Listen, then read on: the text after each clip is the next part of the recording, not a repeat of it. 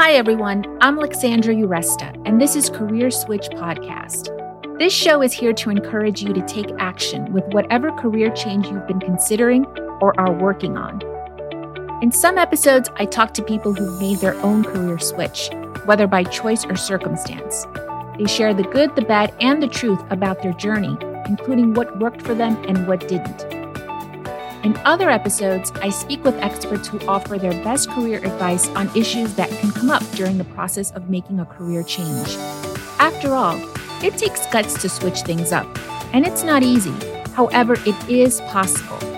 So, I hope you hear something in this episode, an idea, a suggestion, a piece of wisdom that'll spur you into action with your own career switch, whether it's taking that first bold step or trying something new. Welcome. I'm glad you're here. After almost 20 years as a structural engineer, Patricia Rodriguez reached a point where her career had gotten somewhat stagnant and she was ready to switch it up. When her large corporate firm downsized and she was let go, she jump-started her career by starting her own firm and teaching, the career combo she had dreamed about in graduate school.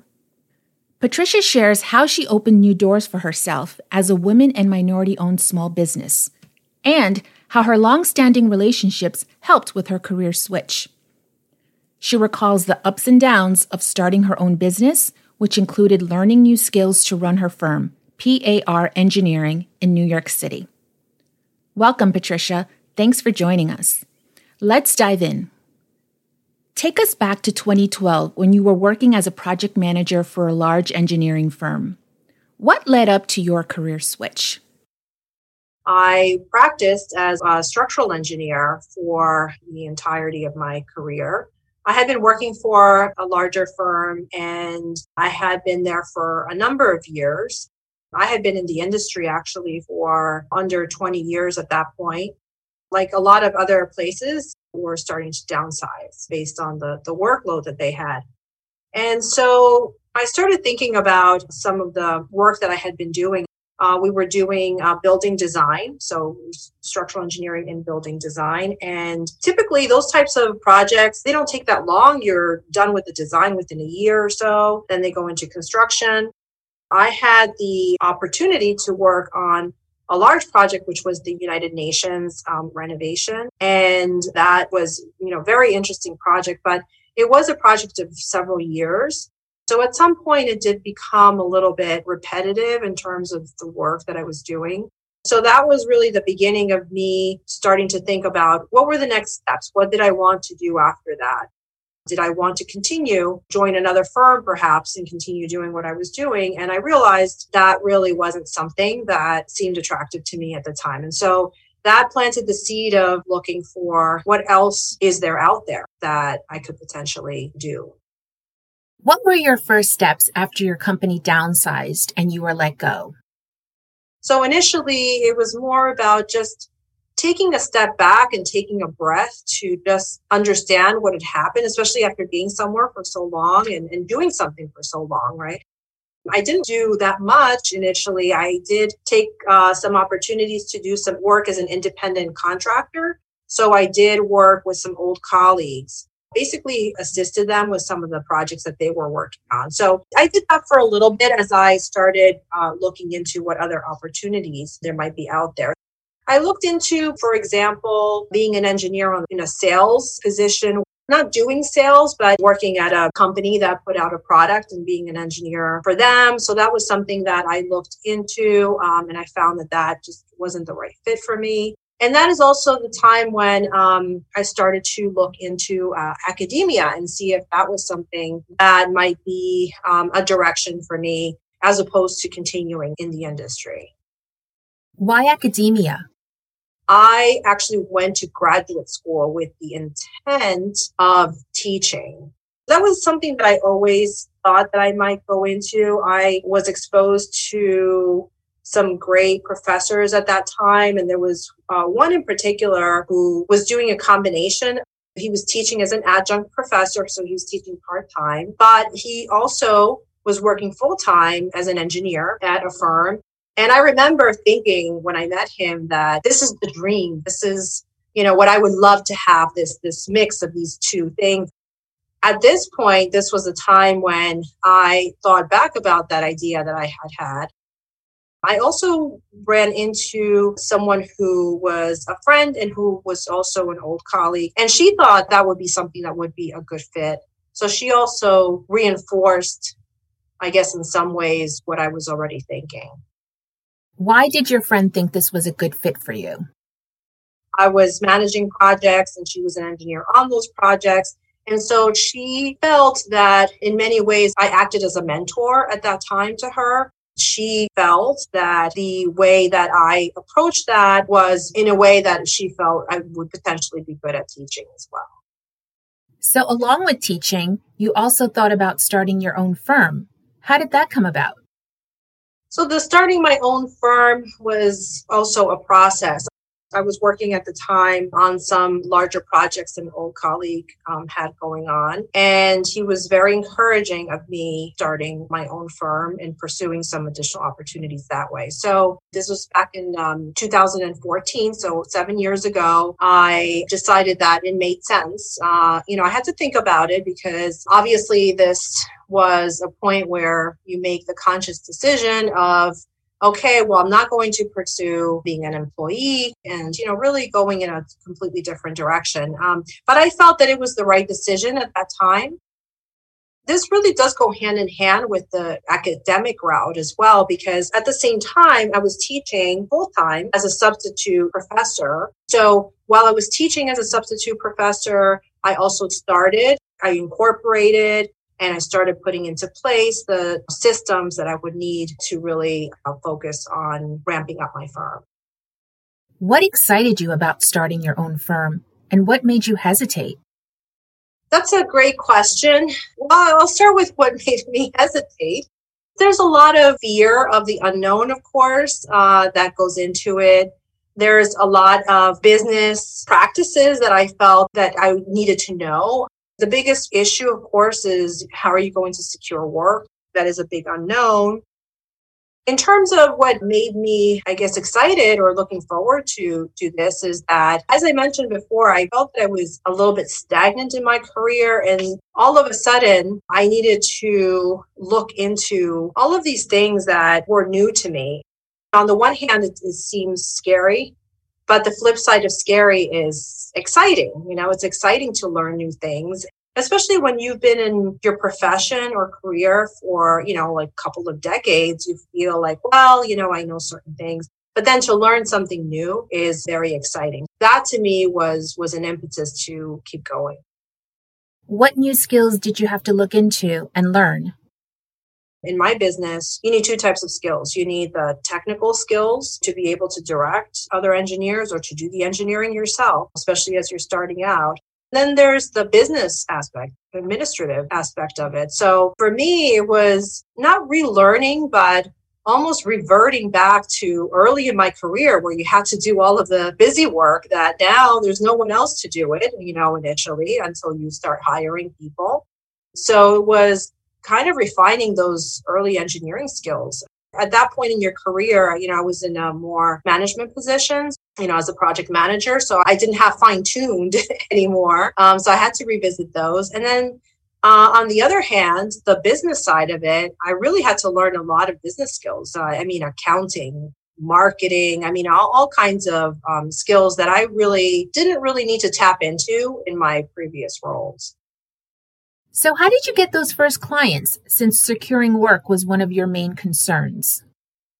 At that point in my career, I did have quite a few connections. So I did tap into some of those connections and just getting the word out there that this is what you're doing now. So some of the work did come through some of those connections.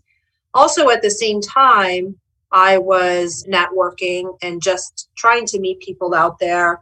We really wanted to push getting work in the public sector, working with city and state agencies. And so that took quite a bit of networking and a lot of time, actually, to get out there and start meeting people and making those relationships.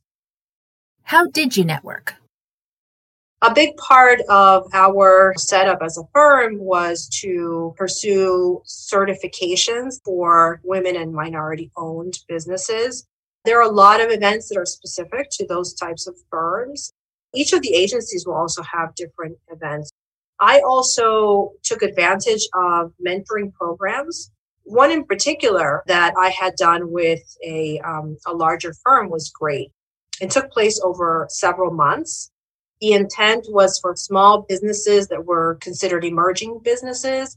I actually made some great connections there that I'm still in touch with. In some cases, we've collaborated on several projects. That actually was invaluable. The other way was through organizations such as the AIA, which is an architectural organization, and other similar events to get out there and meet people. What are some ups and downs you've experienced running your own firm? Definitely it can be a struggle to find work in the beginning, getting a portfolio of experience that is actually through your firm so that you can prove that that's work that you've done and that you can perform. I mentioned this actually recently, while I was on a career panel. We were talking about just how so many of us had the experience of working at a larger firm. Maybe we worked on some nice fancy projects that we're proud of. Now, all of a sudden, you're working on a lot of smaller things, that you weren't working on before, but it's all fine. It's all work. So just to keep that in mind that, maybe it's not going to be the most glamorous, the fanciest project, but it's all work. You're building up to hopefully a mix of some of the larger, more glamorous projects too along the way. The ups are definitely, when you get to a point where you can hire is definitely, I would say that feels great. And, when you win work, it's a great feeling. Speaking of winning work, does it help to be a woman and minority-owned firm? Would you recommend going this route for a small business? Definitely getting certified as a woman-owned business and or minority-owned business is something that I would recommend, but do it with the right expectation. First, it's a process to get certified. But that process in and of itself is not really a deterrent or the big challenge. The big challenge is to actually eventually find work. I think a lot of others sometimes approach it from the point where they think that as soon as I get certified, I'm going to get all this work and, it's just going to fall in my lap. I remember going to some seminars at the time saying, look, that's not going to happen. It comes down as anything else to relationships that you build. Also, these certifications were set up for a reason. And the reason is because women-owned businesses, especially in the construction industry, which is where my firm falls under that category, it's just difficult to get a fair share sometimes because the majority of work was going to other types of businesses. And so the fact that they have these certain percentages that they have to award to these kinds of firms gives you a little bit of an in. Within my industry, I know that I have felt some of that bias in the past, especially as a woman. One of the stories that sticks out in my mind is my involvement in a project where it was clear that the owner's rep did not feel that speaking to me or dealing with me on some of these engineering issues was as valid as it was speaking to my colleague, who happened to be a white male. This is something that you do get sometimes. I think it's important not to take it personally and understand that the issue doesn't lie with you, it lies with the other person. But I think that's where being certified also can really help in some of these situations, but it doesn't preclude coming across these situations. What kind of projects does your firm work on? Within the private sector, we do small to mid-sized new buildings. We do quite a bit of work in Brooklyn. We do a lot of renovations, a lot of brownstone renovations. That has been what we call our bread and butter. More recently, we're doing a lot of hospital renovation work within Brooklyn, and we're hoping to branch out into a Manhattan hospital system. So yeah, this is the kind of work that we've been focusing on more recently. As a small business, how did you make it through this last year with the pandemic? It's definitely affected my industry for sure. Construction even went on hold for a certain period of time. So, that for sure affected us. For us, we were really lucky, I guess, that we were working on the biggest project that we had worked on to date, had started at the beginning of 2020. It was a project that was supposed to go on for a number of years, and it did keep going at, the pace that it was going for about 6 months. and it went on hold and then it went away. It was in the aviation industry. We all know what happened with the aviation industry in 2020. So it was no surprise that it went on hold and, went away for some period of time. So that was really difficult as a small firm to kind of get through. But as I said, we have some of this other work that we're hoping is going to carry us through until everything picks back up. But it's going to be some time. We've been through this before, back in 2008. That was another time that was difficult on the industry. Eventually it recovers. And so we hope that we'll be part of that recovery. Let's circle back to your teaching. How did you land your first teaching position with no experience? And how do you like teaching university engineering students? So with the teaching, I did one semester as a substitute teacher. And that position I found actually just through an ad. On my resume, I did mention the mentoring of younger engineers. So I did have that experience. So even though I hadn't been teaching per se, I had mentored a lot of younger engineers. So that counted. They actually have you do a presentation and you present that in front of students and in front of other faculty members. So that's what I did. I was very nervous. I remember because I hadn't done this before, obviously, and I had to put together this presentation on design. And I guess it went okay because I was able to get that job. I believe that because I did that, it more easily really led to my next teaching position with a different university. Also, part of the networking, I had attended a meeting actually for a new building. This was sponsored by the university that I actually wound up teaching at subsequently.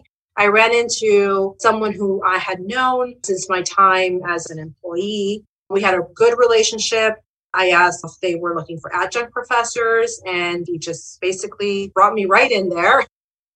That was a great match for me. I love the students there. And so I've been teaching as an adjunct professor at that university since that time.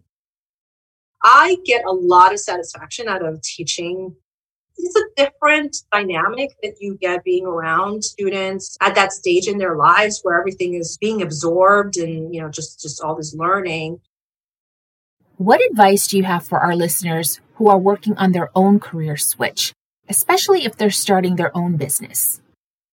You'll find, especially when you're setting up business initially, you have to know about a lot of different things and you have to do a lot of things on your own, but know when to seek professional help. What I mean by that is there are certain things that are just going to take so long to do that it's maybe just best to, for example, maybe there's some accounting that you need to have done. Go to an accountant, and maybe it's a good investment to have some of that work be done by someone else. In my case, for sure, it was setting up the website. So for the longest time, I wanted to set up a website. I was influenced by others that said, it's not a big deal. You can do it. Use this website builder and blah, blah, blah. I don't like doing those things. And as a consequence, I'm not good at it. So I went to someone. She did a great job. I was very happy. And that was the best investment of the firm's funds up until that point. Keep in mind, for those who are looking to go into business for yourselves, that there are professionals that can do some of the work. You don't have to do everything yourself, and maybe that's the best option. The last thing I would say is to have some faith and to believe in yourself along the way. I found that sometimes it's difficult to do, and it was difficult to do for me when things seemed like, well, when are we going to get some work? Or, we've been sending out all of these proposals. We've been networking. I've been doing this for so long. I'm tired. I met some naysayers along the way too. Well, you got these certifications, but, it's just, it's nonsense. It's just for show. Like the city provides these things. So it really took a lot of belief in myself. And believe me, there were a lot of questions along the way. The biggest discouragement is when you go from a steady, secure position to something that is the opposite of that. Unsteady, insecure. Cash flow is sometimes it can be quite a few months before you see cash flowing in, just cash flowing out. So definitely there's a lot of feeling of kind of questioning, whether that's worth it. And then something happens and it is worth it, So I think it's like so many things in life that you just have to believe that this is the right thing. But I stuck with it and it paid off in the long run. So I would say to hang in there and believe in yourself. Thank you to Patricia Rodriguez for being our guest today and for telling us how she jump-started her career and achieved her dream combo of teaching and running her own business. You can find Patricia's engineering firm, PAR Engineering, at par-eng.com. You can find links to the resources mentioned in this episode and more helpful information in the show notes and on our website, careerswitchpod.com. While you're there, join our mailing list and follow us on Instagram and Twitter at CareerSwitchPod. So what's your career switch? Are you excited to take action after listening to this episode? Tell us at CareerSwitchPod.com. We'd love to know, along with any feedback you have about the show. We're a new podcast, so please rate, review, and share with your friends and colleagues. It'll help get the show out there. Thanks for listening today. Till next time.